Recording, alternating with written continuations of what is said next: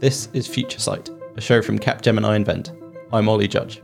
On this show, we explore new ways for you to adapt and grow for the future in business. Today, we're kicking off a series of episodes looking into a topic that's at the top of everyone's minds: sustainability. This episode is going to be a bit of an explainer and a deep dive into an area that's a bit off the beaten track. Every industry faces its own challenges and struggles to become truly sustainable. However, one industry has a rather unique set of variables that might go beyond what you might expect. That industry is insurance. When you think of insurance, you probably think about people in offices examining risks and assigning it a number. The truth is, those risks have so much more to unpack that impact our planet and the way that not just the insurance industry operates, but every other one does too. So this episode, we're going to look at the thought process behind those risks and discover how moves are being made in the insurance industry that can help your industry make strides towards a more sustainable future. I think the challenges come from the number of dimensions that insurance companies have to tackle when it comes to sustainability. So there's obviously, at the most basic level, there's their own conduct, their use of expensive data centers, their use of tremendous amounts of paper, so the predominance of travel.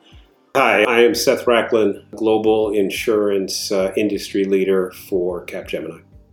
All of the things that I think any company that wants to be more sustainable and reduce its own carbon footprint has to do. And so that's kind of almost like square zero. But then the other facets that come into play, insurance companies are significant investors. They have large balance sheets of investable assets, and sustainable investment practices come to play there. Beyond the assets that insurance companies have, their main source of business is weighing up risk. Will or won't this thing happen? Sometimes those risks, by their very nature, can't be sustainable. They are risk takers, underwriters. And in that context, they are doing business with companies that may or may not be following sustainable practices. The most obvious example, coal industry, but there are a number of other industries where underwriting practices probably can and should be evolved to take into account what their customers are doing from a sustainability perspective. Another element I think that's critically important when we look at insurance, and particularly property and casualty insurance, is that 50% of all global insurance premium in the property and casualty sector is motor insurance, automobile insurance. And so the lifeblood of the sector is in fact connected to an industry that fundamentally needs to change to create a more sustainable universe. And lastly, is kind of sort of on the business consequences side. That when you think about climate change and you think about the severity and frequency of large climate events, think about, most recently the European flooding, unprecedented in many respects. That all hits insurers, from a loss perspective. And the insurance industry, I believe, has an imperative to rally around their customers and help them be more resilient in terms of how they react to and can handle this. So I think that demands significant innovation on the product side, on the services side, to create a more resilient economy and society as climate-related risks emerge. So it's clearly, from what I've just said, a very complicated problem, and one that has multiple facets, involves kind of the entire organization, if you think about it, from the claims units to the underwriting units to the investment units to HR. It's a kind of full enterprise challenge, and one that, because of all those facets, is tough to tackle. As Seth mentioned, sustainability isn't an easy thing for insurance companies to face.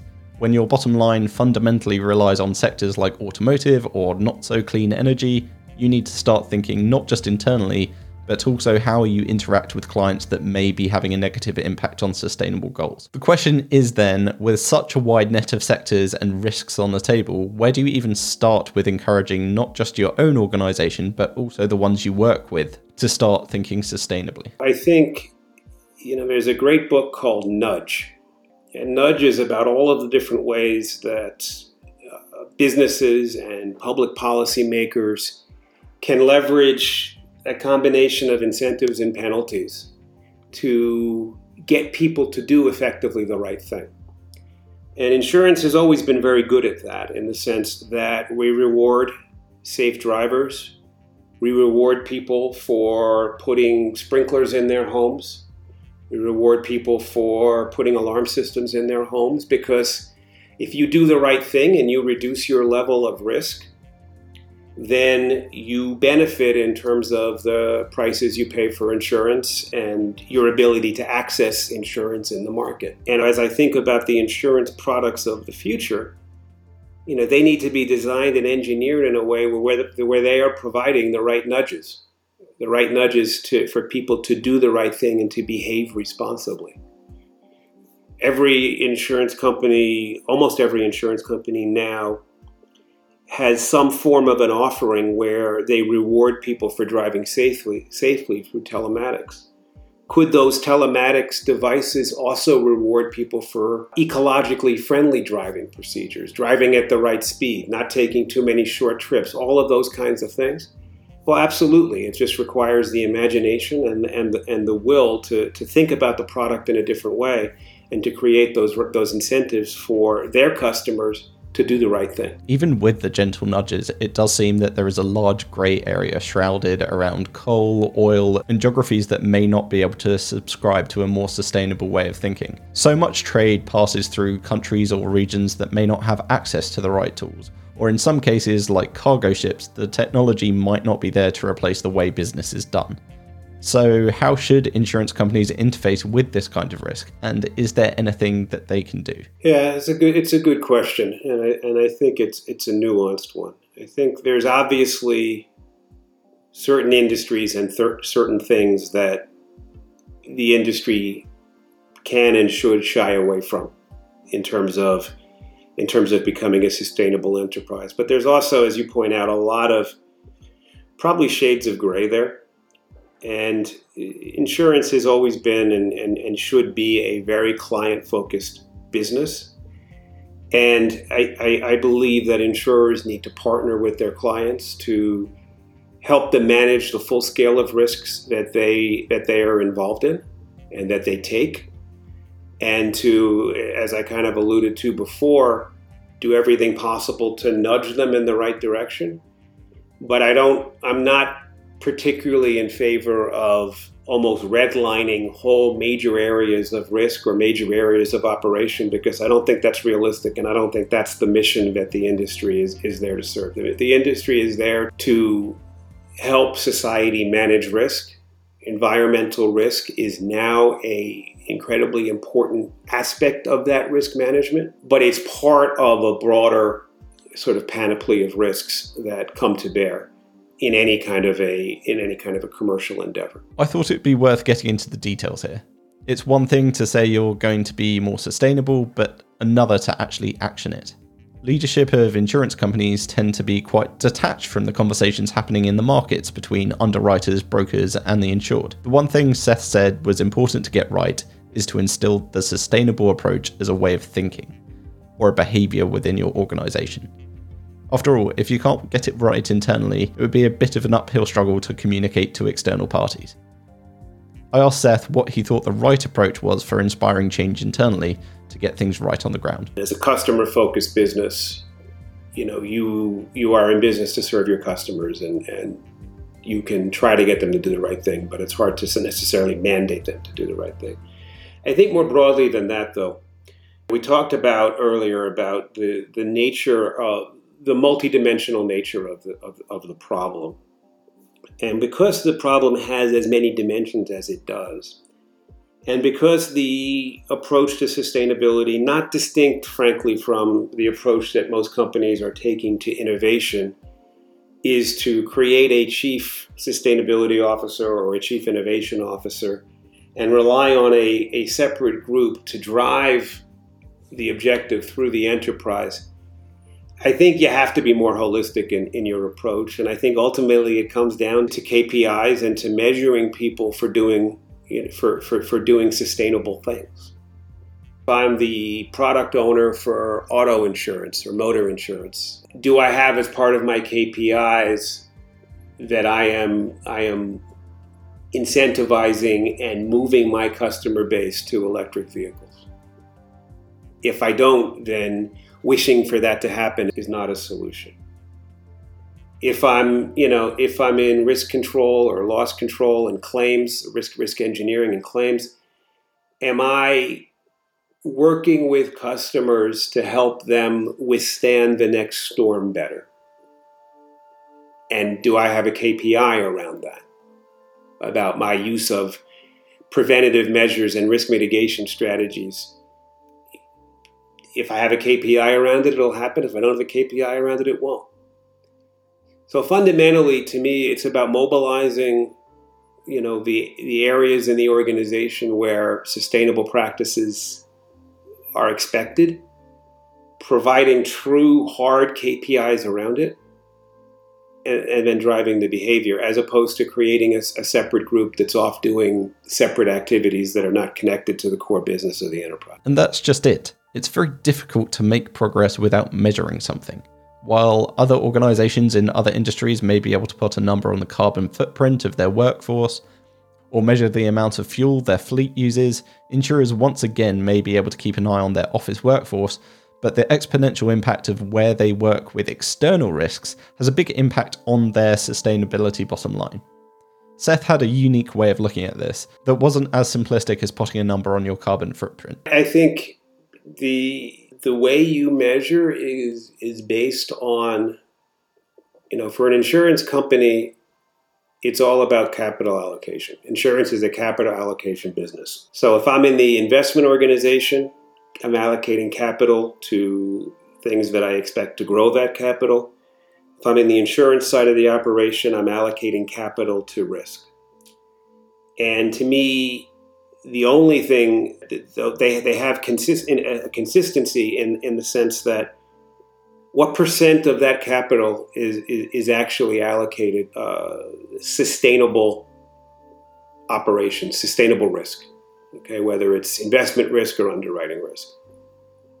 And that encompasses the things we're talking about with electric cars. It encompasses really all of the products and services and clients that the insurance company writes, and it encompasses how they take the premium dollars and invest them. And to me, at a certain level, at the high level we're talking about now, it's a fairly simple concept, which is, how much capital are we allocating towards sustainable green behaviors, risks, operations, etc. Most companies see insurance as an additive service, or something they are required to do, not something that they want to do. With that, I imagine there was a limit on what insurers could do to point their clients in the right direction. I asked Seth about what he thought the levers were that insurers could use with their risks to gently move those who may be more resistant to change in the right direction. When you think about insurance as a service, it's a price-driven business, right? I mean, people buy on price and coverage terms. And so the levers typically come within prices and coverage terms. So the levers that insurers have are to raise and reduce prices, or to specifically include or exclude types of risk, or to provide additional services on top of the risk equation. That's fundamentally what insurance can do with respect to B2B customers. And so what do I mean by that? I mean, you don't necessarily have to exclude, or you don't have to deny coverage to say that there are certain risks that if the insured doesn't do the right thing, you simply won't cover. So you create an exclusion for a particular type of behavior. So if you don't, if you don't equip your fleet with the right set of tracking devices and optimization devices, then you won't get the best coverage, or you won't get the value-added fleet management services that the insurer provides. So it's a commercial relationship between the insured and the insurer, and the insurer has, I think, a pretty good set of levers to play with. Now, obviously, it's a competitive market as well, and so that means that insurers always worry, if I'm too aggressive, I'll lose this customer to somebody else. I think the important thing to realize, though, is that we are in what is called a hard market within insurance. And what that means is that the pricing environment is highly favorable to insurers right now. So prices are going up and they continue to go up. And the reason they go up and are continuing to go up is because of the level of risk that's out there and the nature of that risk. And so I honestly believe that insurance customers can do good by doing the right thing. And if they take actions to reduce risk, then they benefit from a pricing perspective. So I think the insurers are in a powerful position right now with respect to this issue. I think that climate has a lot to do with that. And I think that there's a tremendous sensitivity to issues of sustainability driven by the nature of the climate events that most insurance customers are suffering from. The insurance industry, rather humorously, is known for the amount of paper it generates. If you've ever been around one of the global markets, you'll often see brokers with giant folders worth of paper. You could say that this in itself was negatively affecting any effort towards a more sustainable future. Bearing that in mind, I wanted to understand at a more systemic level what was being done across the entire industry rather than just by individual companies. Well, I think at its core, I mean, the paper issue will go away, and that's, I mean, I started in this business almost 30 years ago, and we were drowning in paper, and now we're only waist deep. So I see the paper piece going away. I do think that, what a number of senior leaders in the industry are talking about is really reconceptualizing the business from a risk transfer business to a business that's based on a partnership.